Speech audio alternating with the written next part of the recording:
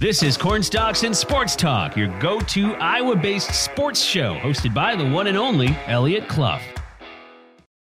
For the ones who work hard to ensure their crew can always go the extra mile, and the ones who get in early so everyone can go home on time, there's Grainger, offering professional-grade supplies backed by product experts so you can quickly and easily find what you need.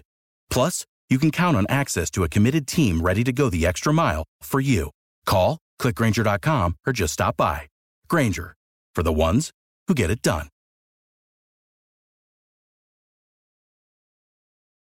What's up, Cedar Valley, and hello to the Hawkeye State. This is Cornstalks and Sports Talk, your Iowa-based sports show here on AM 950, KOEL, and KOEL.com. My name is Eliot Clough, at Eliot Clough on Twitter. I'm a UNI insider for Town Square Media. Great stuff today with big bowl games happening this weekend. Brett Ciancia of Pick Six Previews, he's joining us to give us a primer for the college football playoff semifinals, including who he has winning it all. Sean Bock of 24/7 Sports and Hawkeye Insider is on to give us his expectations for Iowa versus Kentucky in the Music City Bowl as well. And then he gets us the lowdown on just what the frickin' hell is wrong with Hawkeye basketball right now.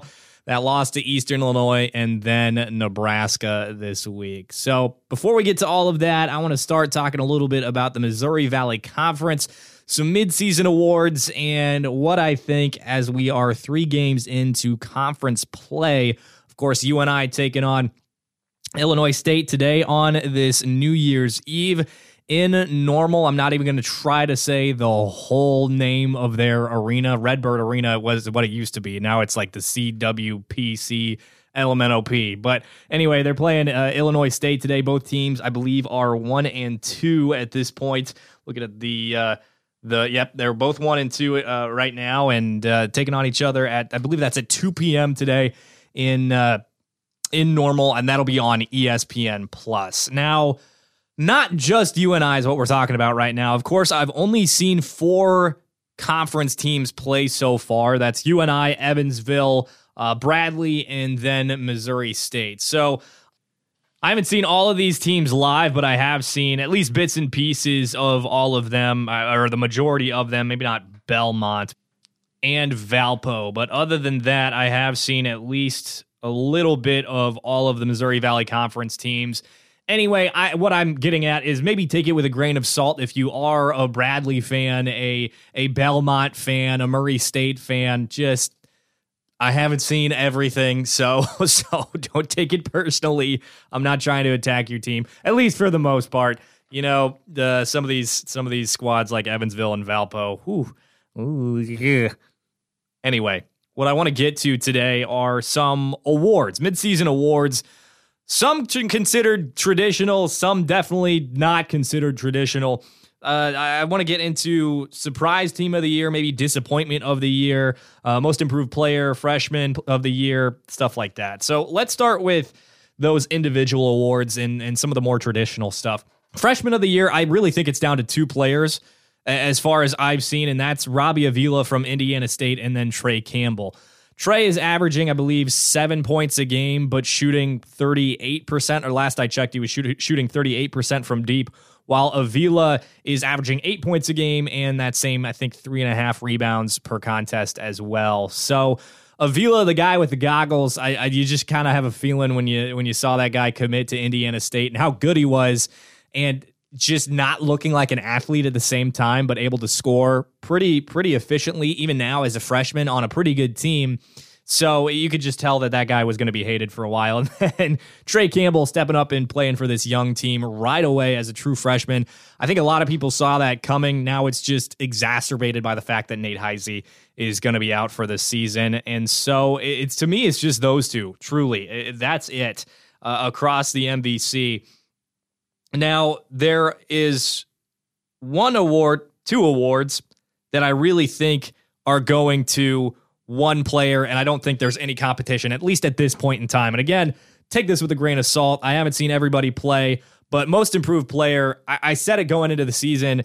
I said it would be Titan Anderson, and I really don't think there's any competition for that position right now. He's averaging, I think, 13 and 9. I'll have to look at his stats at this moment, but he's a top 15 scorer and the top rebounder in the conference after averaging 8 minutes a game last season. So to me, I don't think there's really an argument for any other player. 9 rebounds a game.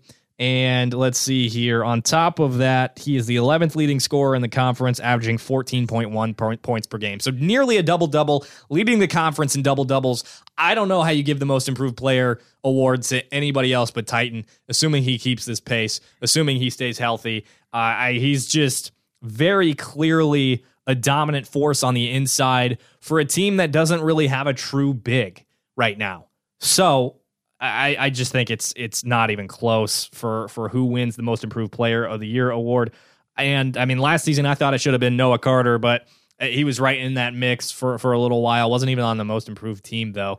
Just a weird situation. And I see Anderson at least getting second team all conference. I should say at least third team all conference.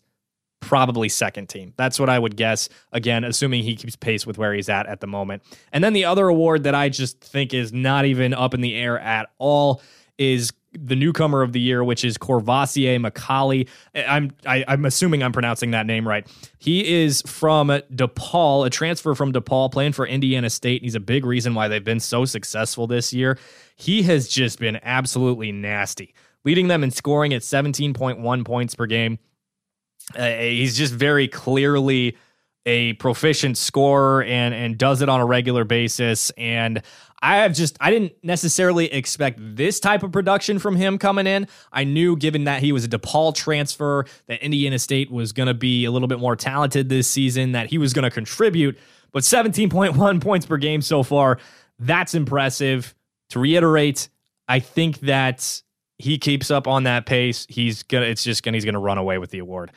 Again, there might be a few other guys that I'm not aware of that are new players, but I don't know how you compete with that, because let's see who's above him in scoring. Kobe King, not a new player. Marcus Domask, not a new player. Ben Shepherd, not a new player to his team. New to the conference, of course, because he's with Belmont. Ben Crickey, not a new player. Tucker DeVries, not a new player. Bowen Bourne, not a new player. So that I really think it's just a done deal. Corvassier McCauley from Indiana State, winning newcomer of the year. Probably going to be on first team, if not second team, and very close to first team in the MVC end of the year awards. We're doing midseason awards right now here on Corn Stalks and Sports Talk on AM 950 KOEL and KOEL.com. And I want to save the Player of the Year award for last. So let's move on to some team things that would be considered a little bit less than traditional. Surprise team of the year, in a good way. Surprise team of the year to me is between Murray State and Indiana State. And again, Indiana State has just jumped off the page this season. Did I think they were going to be better? I did. Did I think they were going to be this good? I did not. Harry Schrader, Father Harry, he was on top of all of that. I believe Josh Betts was as well, two guests of the show, friends of the show. And they were all over that from the jump. Indiana State is legit in every way. They're long. They're just a lot of 6'6", 6'5" guys, and then a talented big in Robbie Avila. And I am a believer. Basically, when you get anybody that's big and long like that has that type of length and ability to score, you're just pure talent on top of that. I'm a believer in those type of teams. When you throw a bunch of guys out there who are 6'6", 6'7", and long, it's really difficult for me to see a scenario where they aren't successful. And I mean, I'm looking at the roster. Cade McKnight, 6'9", Zach Hobbs and Corvassier McCauley, 6'5", Jason Kent, 6'8", Cameron Henry, 6'6", Isaac Holmes, 6'6", Cameron Crawford, 6'5", Kalex Stevens, 6'7", Xavier Bledson, 6'6". UNI has 3 guys that are 6'6" and above, and James Betts is kind of a big with the ability to shoot, can't really put the ball on the floor, at least frequently. He has from time to time shown flashes of that. Then you got Titan Anderson, who's 6'6", and Cole Henry, who's 6'9", another guy that you don't necessarily want the ball being put on the floor. But Indiana State has just been freaking really good. They've just been really, really good. Not as consistent as you'd like them to be, obviously, but they are really talented, and I've just been incredibly impressed with what they're doing this season. And the other team that has really surprised me has been Murray State. I believe they were picked 8th in the conference this season, but right now 7-6, 2-1 in conference. They, of course, had some kind of unfortunate losses, some really ugly losses to start the season.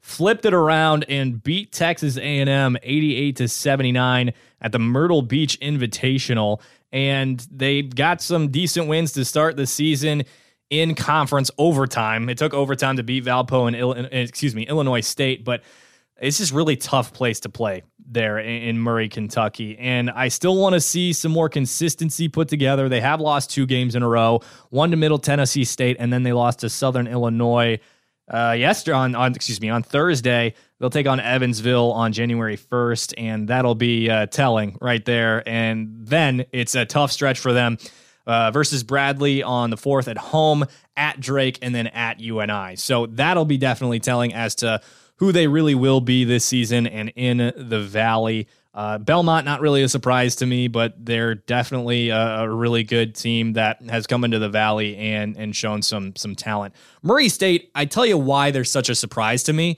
is that Steve Prohm took over. This is his first year coaching once again there after being at Iowa State and prior to that at Murray. He just went out and got a ton of transfers and did the same thing that Indiana State did in terms of roster construction.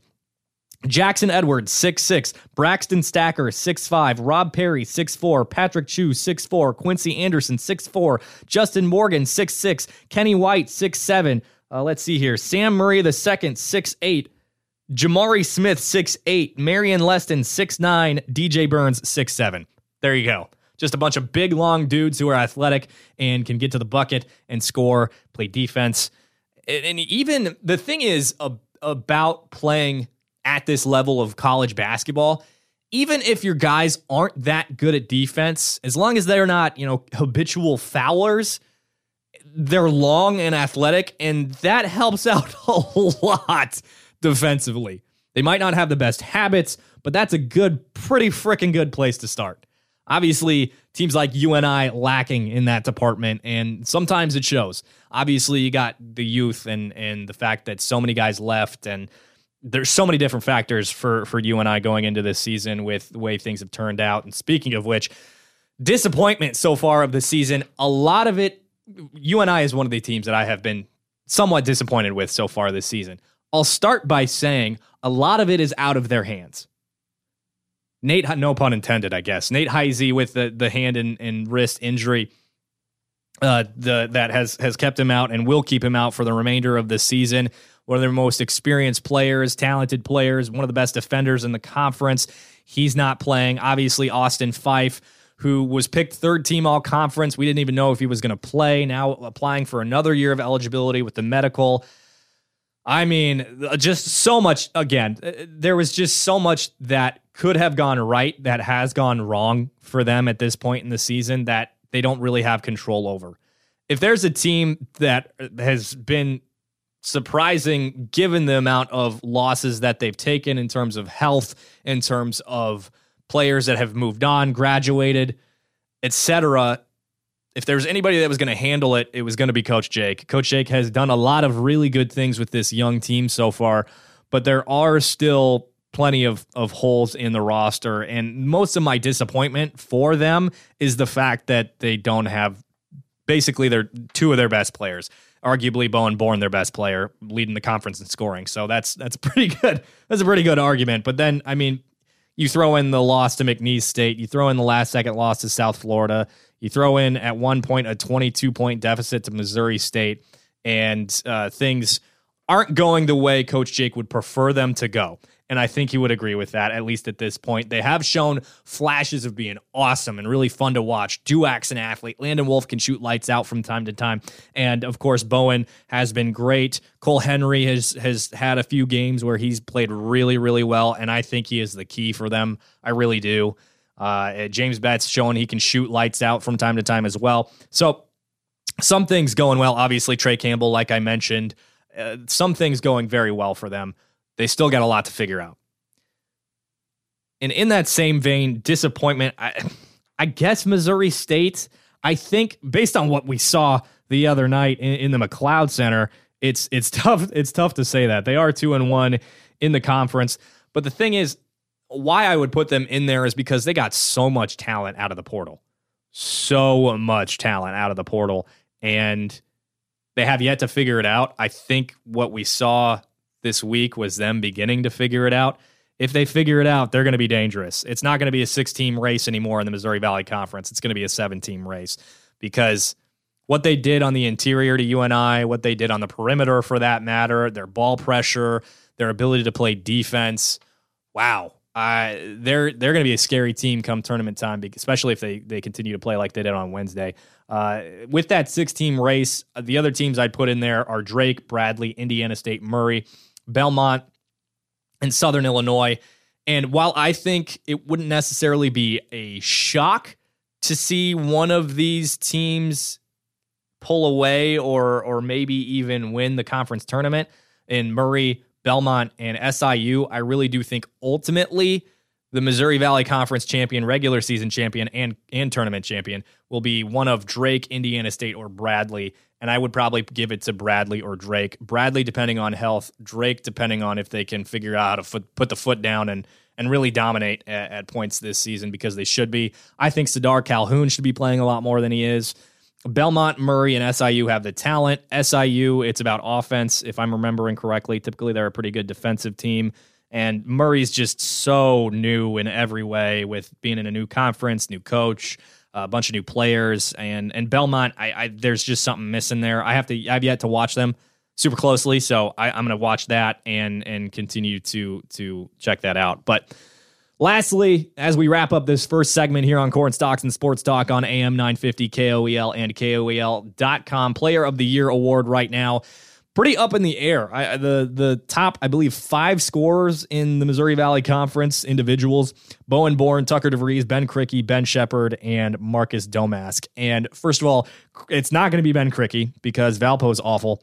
Bowen Bourne probably going to be out on the outside looking in there because of the team record for UNI. Ben Shepard has been doing it all for Belmont, and that's why he was Harry Schrader's midseason Player of the Year. And I've been impressed with the stats. Again, I haven't seen a whole lot, but he's averaging, I think, 18 points a game and putting up pretty good rebounding numbers. If I could find them, I think it's like 18, 6, and 3 or something like that for assists, or maybe 18, 6, and 5 or something. I don't know. He's putting up great numbers all over the place. But, and then there's Marcus Domask. But to me, who this really comes down to is Shepard and DeVries, and maybe with how impressed I've been with Courvoisier McCauley, he could take a leap too. If one of these 3 players separates themselves, if they get over 20 points a game, if one of these teams separate themselves from the pack, if Drake, Belmont, or Southern Illinois separate themselves as the best team in the Missouri Valley Conference, they're going to take DeVries, Shepard, or Domask with them to winning the Missouri Valley Conference Player of the Year award. I'm very confident in that. The awards tend to go with the teams that win a bunch of games. I mean, I think it was last season when that scorer from Illinois State didn't even get on the first team. Antonio Reeves, he filled it up last season, averaged 20 points a game in 33 games, just behind Isaiah Mosley. And I don't think he finished on the first team all conference. I believe it was AJ Mosley, Gage Prim, Marcus Domask, and Terry Roberts, if I remember correctly. But clearly they lean the way of teams that are winning, and Illinois State was not winning last year. And I presume that a lot of these awards are going to go to players on teams that win. That's just the way it is in the MVC. So those were our mid-season Missouri Valley Conference awards here on Corn Stalks and Sports Talk on AM 950 KOEL and KOEL.com. Stay right here. We're flipping back to football, college football playoff primer with Brett Ciancia of Pick 6 previews coming up on this next segment. Stay right here on AM 950 KOEL and KOEL.com for more Corn Stalks and Sports Talk. For the ones who work hard to ensure their crew can always go the extra mile, and the ones who get in early so everyone can go home on time, there's Grainger, offering professional-grade supplies backed by product experts so you can quickly and easily find what you need. Plus, you can count on access to a committed team ready to go the extra mile for you. Call, click Grainger.com, or just stop by. Grainger, for the ones who get it done.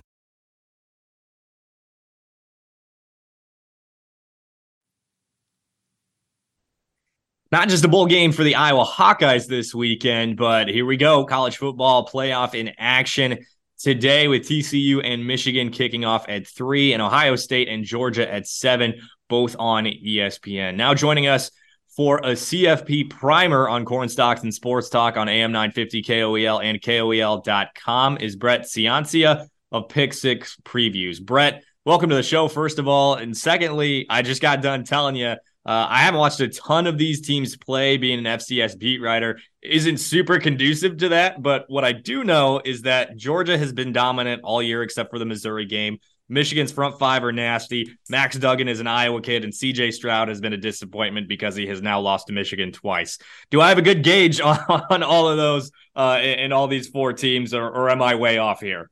Yeah, Eliot, thanks for having me on. That's a pretty good primer there, pretty good playoff primer. And, speaking of playoff, I mean, with UNI, it's weird not seeing them in the FCS bracket. I know they're the second most playoff team in FCS history there. A little bit of a down year, but that is the SEC of the FCS, as we call it, the Missouri Valley. So I hope to see them back next year and keep up the great work. But, yeah, excited to be on talking playoff here, FBS playoff.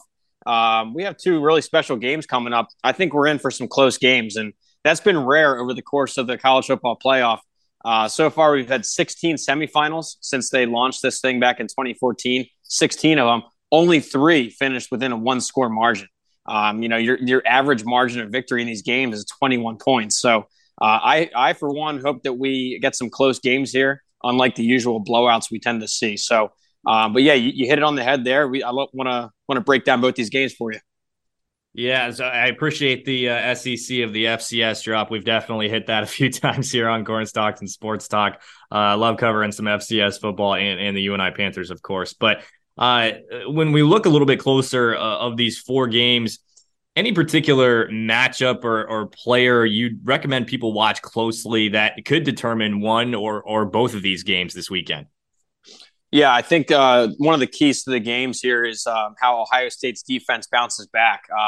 The big problem in 2021 was when they got pushed around by Oregon and by Michigan in the trenches. They couldn't stop basic run plays, power run.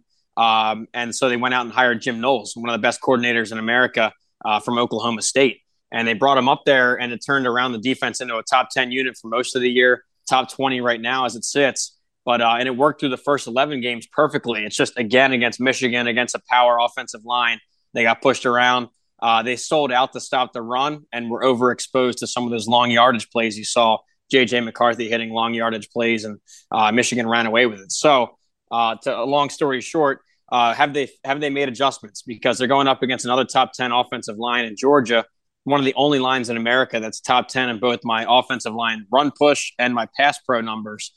So they have their hands full, and we'll see how they came out of the break here, a 5-week break, if they've made some adjustments on their defensive line front seven. So that's one matchup in the trenches that could determine it. Flipping to the other game, it's going to come down to who makes more long yardage plays. TCU is really reliant on their chunk plays, their 20-plus yard plays. You spoke about Max Duggan, an incredible athlete, incredible leader, a fifth-year guy at TCU. And he puts his team in position to win. He can pull the ball and run it. He's not one of these guys that's going to go slide or tiptoe out of bounds. He's going to truck you or outrun you. I've seen that for 4 years following TCU. And then does a great job getting the ball to his playmakers. Quentin Johnson on the outside is All-American caliber. He wins all his one-on-one battles. So to answer the question on that game, it's going to be who gets more of those 20-yard chunk plays, and can TCU limit the Michigan doing the same? Now, you hit it just a moment ago. A lot of these games have not been close at all. Are you expecting that to change this weekend, or are we going to see some more of the same, some more blowouts in the college football playoff?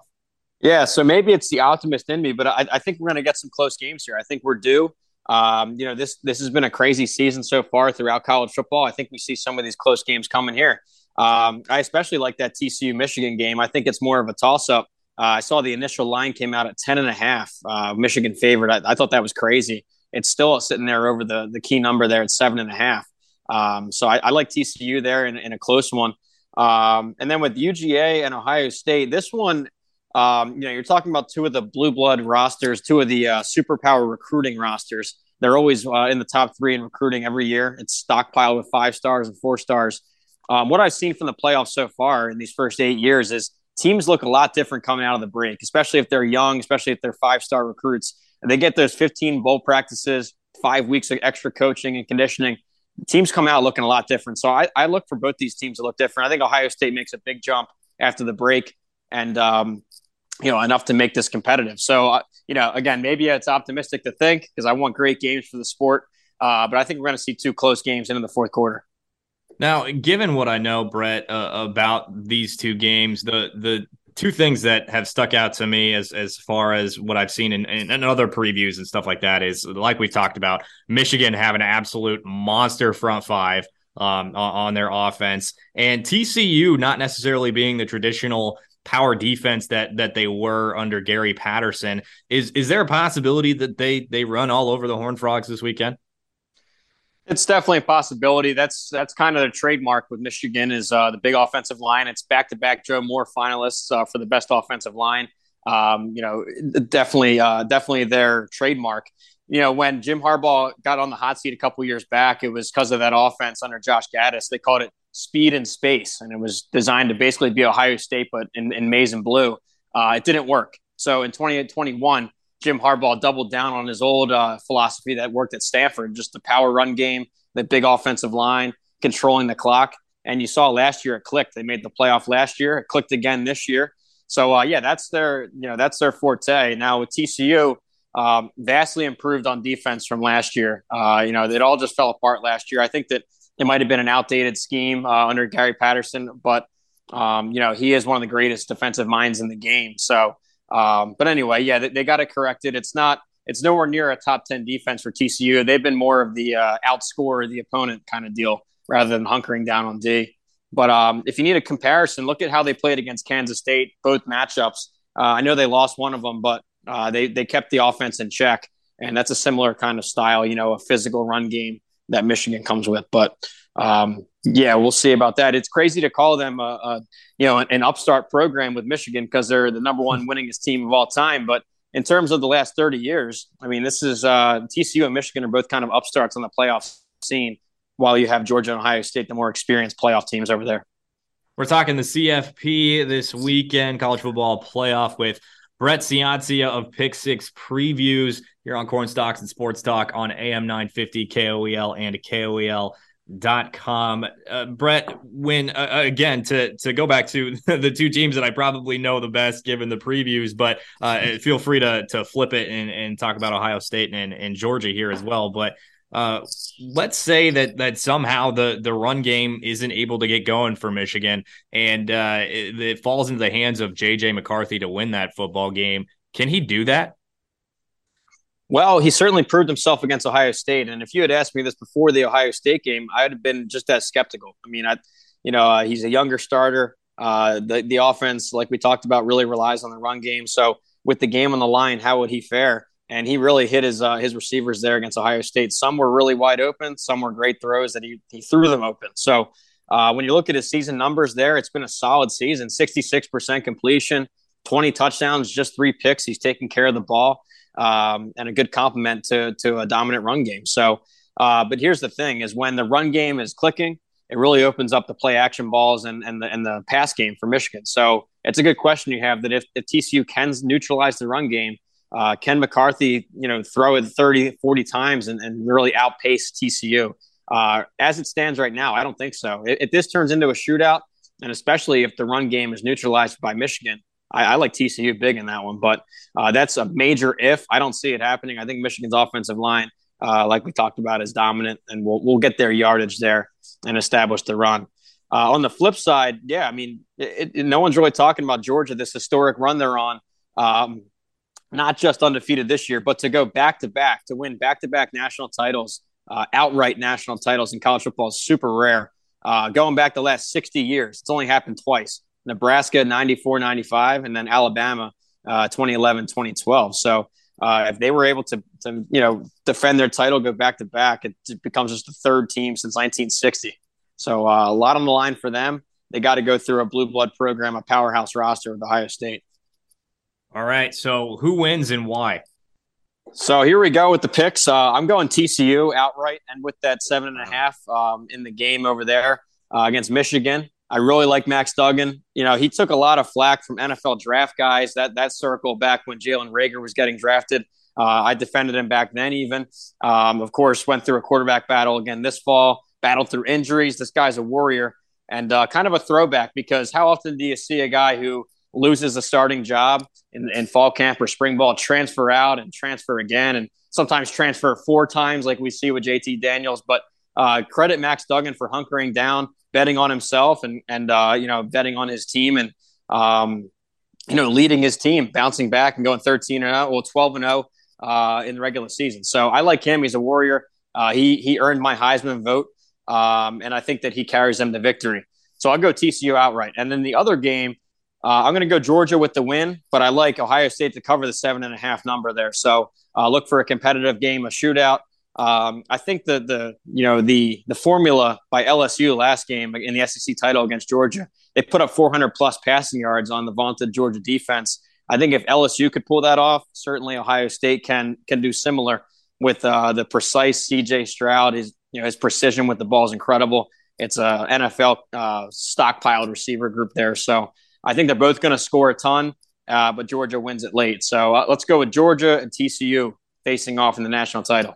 So before I ask about that, you mentioned the bevy of wide receiver talent. Is Jackson Smith-Njigba playing this weekend? I think I saw that he was not.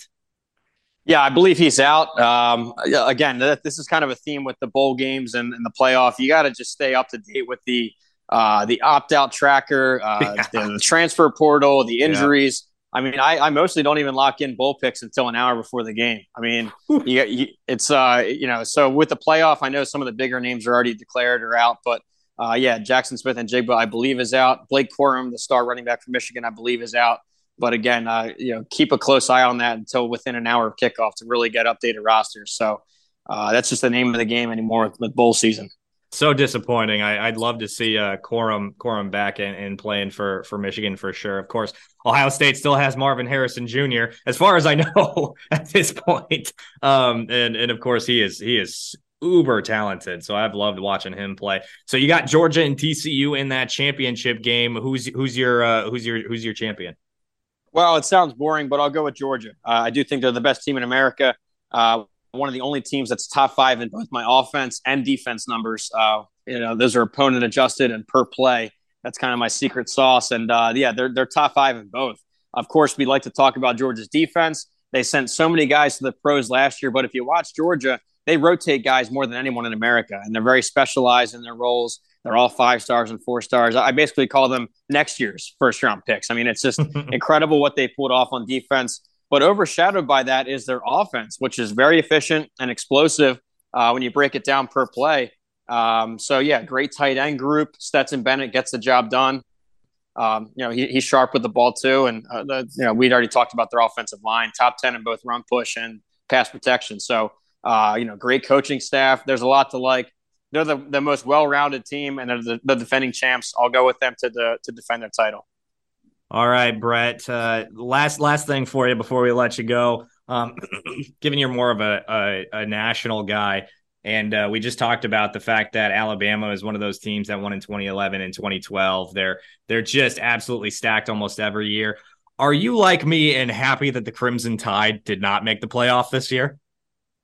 Well, yeah, that's a tough one. I mean, I don't like to play favorites and all, but I do like to see fresh faces make the playoff. I think that these 4 teams have certainly earned it. I think it's good for the sport to get some variety. Now, with that said, I respect the heck out of what Nick Saban has built. I respect that he continues to adapt. I mean, when he has his model that worked in 2011, it was power run and defense. When that started to not work and modern offenses were taking over, what did he do? He went out and hired Lane Kiffin and modernized his offense and kept up with the times there. When the transfer portal started happening, he mastered that. The NIL stuff, the recruiting, he continues to adapt and master that. So look at a guy there with Nick Saban that continues to adapt in an ever-changing sport. So, but yeah, I think you like to see some new faces. I'm really excited to see TCU in the bracket. I think it's exciting to get the Big 12 back in there. Big 12 looking for their first playoff victory ever, which, and it's kind of fitting if it comes from somebody not named Oklahoma or Texas. Everyone wanted to write off the Big 12 and say they're going to fold and collapse, and they should just be, picked off like a fire sale by the other conferences. Credit them for doubling down and adding 4 strong teams there that they added. And great to see a smaller team like TCU make it. So I think they're America's team. If you look at the bracket, everyone wants to pull for the underdog. That's TCU this year. He is Brett Ciancia, owner of Pick Six Previews, Heisman voter, All-America committee. Great stuff joining us here on this Saturday morning on Cornstalks and Sports Talks, Cornstalks and Sports Talk at Pick Six Previews on Twitter. Go give him a follow for all the college football news, opinions, all that great stuff. Brett, thanks so much for hopping on. Thanks, Eliot. Appreciate it. Enjoy the games.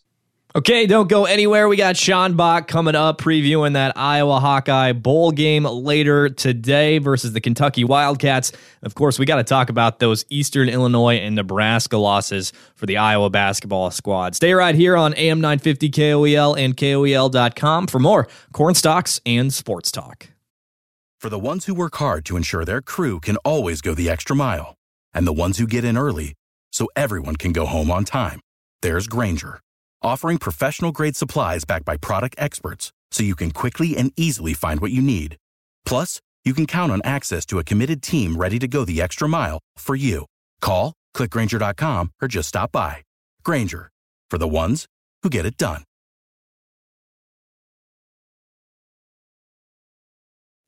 Whole lot to talk about in the world of Hawkeye sports today on Cornstalks and Sports Talk on AM 950 KOEL and KOEL.com. Who better to do that with than regular guest of the show, Sean Bock from 24/7 Sports and Hawkeye Insider. So what I think we need to start with today, despite the craziness of Hawkeye basketball at this point in time, is that bowl game. Iowa taking on Kentucky for the second year in a row, and that's going to be today at 11 a.m. on ABC. Sean, a whole lot of guys that were regular starters, regular contributors for the Hawkeyes this season on both sides of the field won't be in this game against Kentucky. Do you have any level of expectations going into this game, or are you just kind of waiting and watching to see what happens?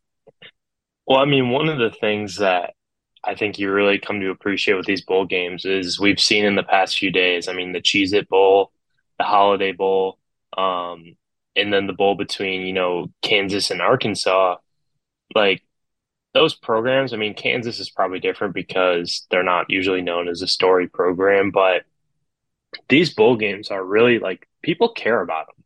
Like, I feel like a lot of the talk about them like beforehand is like, hey, like it really doesn't matter in the end. But once you see like these guys get on the field and stuff and like start competing, then you really see that passion come out and that, fortitude to really want to win, unlike what some people say when they talk about canceling these bowls. So with this Iowa-Kentucky Bowl, I feel like it's the perfect setup for next year. Now, you want to win this game. There's no doubt in my mind. I mean, you don't want to lose Kentucky 2 years in a row. And with beating an SEC team, that can really be a driver into your next season. And well, Kentucky, has struggled as of late. They started out the season really strong. I think they lost like 4 of their last 5 games or something along there, 4 of their last 6.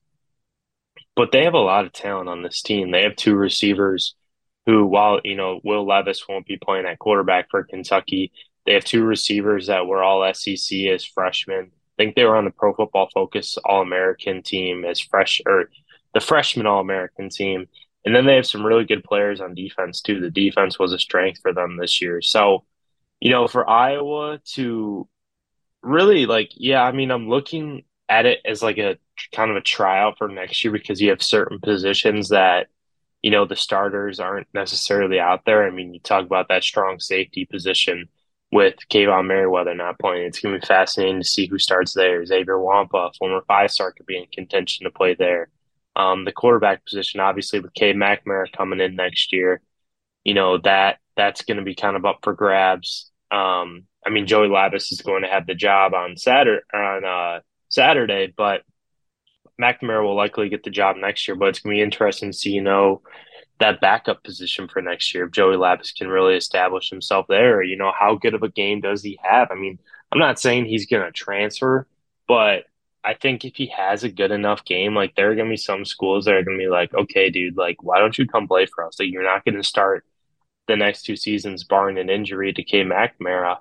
Why don't you kind of, see where things are at with us and, get on the field. I'm not saying that's going to happen, but that's the current, stage of college football where we're at. And, it's not out of the question, in my opinion.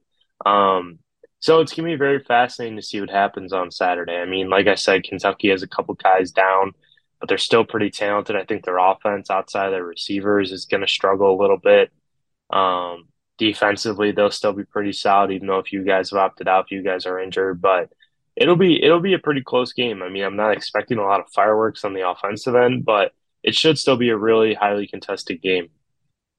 And you mentioned Labus in there, the third string quarterback who's going to be starting for the Hawkeyes this weekend. I've seen some stuff on Twitter about the Iowa offense looking different with him there, given that he's a little bit more mobile. Do you expect anything in particular to look different? Is there anything that you know about what they're going to be doing differently this weekend with more of a mobile quarterback under center? Yeah, I think the design is to do some more RPOs, some more run pass option, and you have Lavis use his legs a little bit more than Spencer Petras did. I mean, Petras is not known for his legs by any means, but Lavis, I think that's one of the big strengths for him. And I mean, the team talked about it too in a couple of interviews that they really like what Lavis can do with his feet and how he can make throws on the run. And, that's a really impressive thing about his game. So I'm really fascinated to see how that kind of comes into play. I mean, one of the bright spots of the Citrus Bowl last year was Iowa got its run game going a little bit because that was one of the big struggles. But obviously it didn't carry over into this year so much. So I'm really encouraged to see how he does. And I mean the wide receiver group too. I mean I know Iowa's making it a point to bring in at least two wide receiver transfers, but you have three guys in Nico Reganey, Deontay Vines, and Jacob Bostic. It's kind of unclear what's going to happen with Brody Brecht in this game. I know he wasn't practicing this week, but those are three guys that are going to play pretty solid roles for Iowa next year. And getting Reganey back was an absolutely huge, huge thing for next year too. So it's going to be fascinating to see, how those guys kind of step up as the lead guys. I know Keegan Johnson wasn't really present this year and Arlen Bruce struggled, but having those three guys, they have a really good chance of really breaking out, this game and, setting a good foot forward for next year too. Yeah. I've seen some folks, we're going to get off track here because you mentioned Nico Reganey. I don't necessarily. Do you think it's huge? Tell me. Okay, you said it was huge. Tell me why you think it's huge. Is it the fact that he loves Iowa City? Is it the fact that he's been in the system for so long? Why is it huge that Nico Reganey is coming back? I think it's big because one, it's an experienced guy. That's something that can't be unquestioned. I know he struggled with drops in the past, but I think he is probably one of the best route runners on the team. And three, I also think he's really good at separating at the line of scrimmage. Especially, but I think he has to have guys around him that can do the same. And three, I think he's a really good bridge for Cade McNamara because I think it's a new experiment for Iowa. Bringing in a transfer quarterback, like when was the last time that Iowa did that? And especially a guy of Cade McNamara's magnitude. I'm not saying Cade, is cocky, but Cade's a confident, experienced dude who's been there on the highest level. Like he's not coming in. I mean, he's going to come in, be a good teammate, be a good locker room guy, but he wants to come in and win. And he wants to, I think Nico can really help bridge that gap with some of the younger wide receivers and Cade, because, I think obviously the age thing, but I think Nico, being 2 years older than Cade, Nico's class of 2018, Cade was 2019, but Nico is technically 2 years older because Nico did a year of prep school. So Nico's going to be 24 in January in like 25 days. So I think having experience in the locker room is so invaluable. That's one of the things that I think a lot of people don't realize is just having another guy in that locker room. And he can be another, guy that really helps out some of those transfer wide receivers too. He's been there before. He's been through the highs and lows. And, I think he's a really important player for this Iowa team and, is a really good receiver too. I mean, I know he struggled with drops in the past, but there's just a lot of qualities that he has. And, from a teammate perspective too, that I think are going to be very valuable for this Iowa team. Now back to that bowl game. With all of that said of so many guys missing for Iowa, of course, you mentioned Will Levis from Kentucky, who's going to be out as well. I think I saw that their starting running back isn't going to be playing as well. But do you know much about the guys that are going to replace them? Have you seen much film on who's going to start at quarterback for the Wildcats? So at quarterback, I believe it's Destin Wade, the true freshman, who's going to start at quarterback for Kentucky. I think he can throw and he can kind of run a little bit, but I also think they're going to try out a couple different guys too. I think they said it might be a quarterback by committee depending on how Wade does. I know Kaya Sharon played earlier this year against South Carolina, had, it's 15 of 27 for 178 yards, 2 touchdowns and an interception in the loss to the Gamecocks. And honestly, former Iowa quarterback Deuce Hogan can maybe get some run. Deuce is now walked on at Kentucky after transferring from Iowa at the end of the regular season last year. So he's a guy that could potentially get some run as well. So I think those are, I think it's going to be a quarterback by committee, but I think Destin Wade is going to be the main guy at quarterback for Kentucky, or at least the guy that's going to get the start. I haven't seen too much on the running back situation for Kentucky, though. I know Chris Rodriguez played last year against Iowa in the Citrus Bowl and had that go ahead touchdown at the end of the game. But I don't know who they're going to go with on Saturday. All right, Sean, who wins? I think Iowa does 10-3. You know what? I'm going to go 17-10. Just because I think, the defenses are going to be the story, but I think both teams might have a defensive turnover or defensive touchdown. Sure. There you go. Okay. That sounds a lot more entertaining than 10-3. Again, we got Sean Bock from 24/7 Sports and Hawkeye Insider on Cornstalks and Sports Talk on AM 950 KOEL and KOEL.com this morning. We'll shift now to basketball. Eastern Illinois loss. Chris Murray comes back, but you still lose to Nebraska. What the hell is going on with Hawkeye basketball right now, man? Dude, I wish I could tell you. It's been it has certainly been interesting the past couple games. And, it's kind of like, I don't want to say there was no excuse for the loss to Eastern Illinois. I was kind of, having a hard time, like, evaluating it, like how I should look at it, because it was like a few days before Christmas. Their game, like, there were so many upsets of ranked teams that, like, right before Christmas. So I was kind of like, you know what? Maybe it's a fluke, but I really think that has led into bigger problems. And I honestly think it started at that Duke game. Iowa has to be shooting the ball well to win these games, or to win games, because their offense, man, like, I got to give a lot of credit to Nebraska because their defense was very, very good last night, and they're a very tough physical team. And that's something that Iowa has had a lot of issues with this year, especially with their offense. I mean, outside of Chris Murray and Philip Abracha, the rest of Iowa's players were 5 of 42 from the field, which is something that cannot happen. There was only one. Connor McCaffrey was the only player to have 1 2-point field goal outside of Philip Abracha and Chris Murray. And Patrick McCaffrey, Tony Perkins, Connor McCaffrey, and Josh Dix had only 1 3-pointer. Like, all 4 of those guys hit 1 3-pointer. Perkins's was like at the end of the game. And that was it. Like, this was probably Iowa's one of their worst offensive performances in the Fran McCaffrey era. And, that's something that really doesn't happen all that much. And I don't know if there's a disconnect with, the way that teams game plan for them, but Iowa just doesn't have the shooters this year, and they just cannot hit shots. It's really frustrating to watch because, you thought this team could maybe take that step forward, but it really was a valid question of whether this team had enough shooters coming into the year to be consistent, to be the type of offense that they had been. So it's very, very confusing because Iowa is so built around the offensive end, and they're a much better team when they get in transition.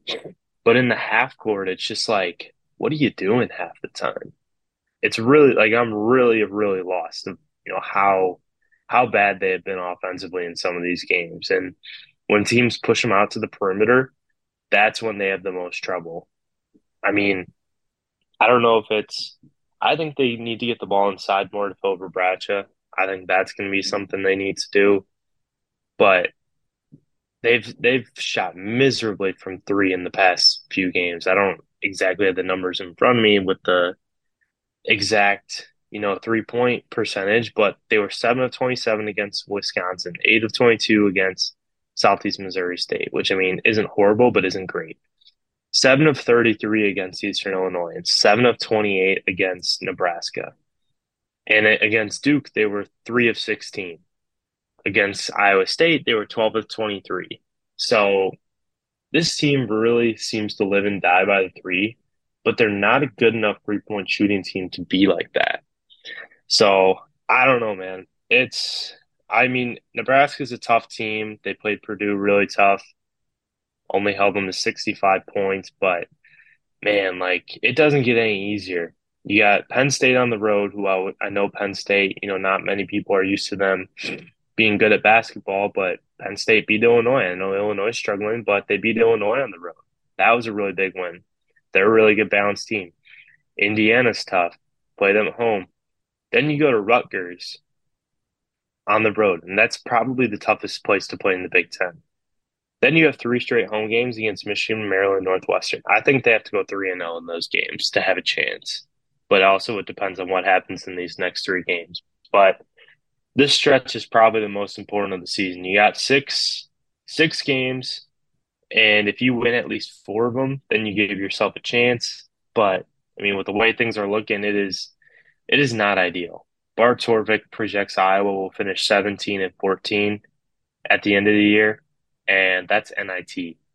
And this was a team that was thought to be like a top, 5 seed in the NCAA tournament, or maybe top 7, top 8 seed in the NCAA tournament. And now it's looking like the NIT. So they got to figure it out fast. You got to hit shots. Defense is okay, but it's not great. It just comes down to effort and just making shots because they're not turning over the basketball, but they're just not executing on offense. And it's just very strange to see a Fran McCaffrey team not execute that like that on offense.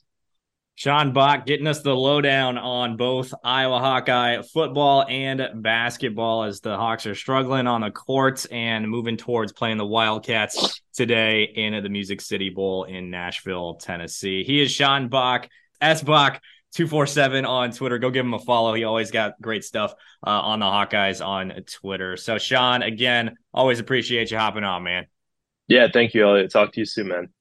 All right, folks, that's going to do it for this week's weekend episode of Corn Stalks and Sports Talk. Wherever you're listening, we greatly appreciate it. If you're on Apple Podcasts, please make sure to leave that rate and review. It helps us so much. Subscribe, follow, so you do not miss an episode. And, of course, you can always listen to us from 9 to 10 on AM 950 KOEL and KOEL.com on Saturday mornings. If you miss any part of the show, you can always listen on any of our podcasting platforms. That includes the KOEL app. All of our UNI content will be there as well. And my name is Eliot Clough, at Eliot Clough on Twitter.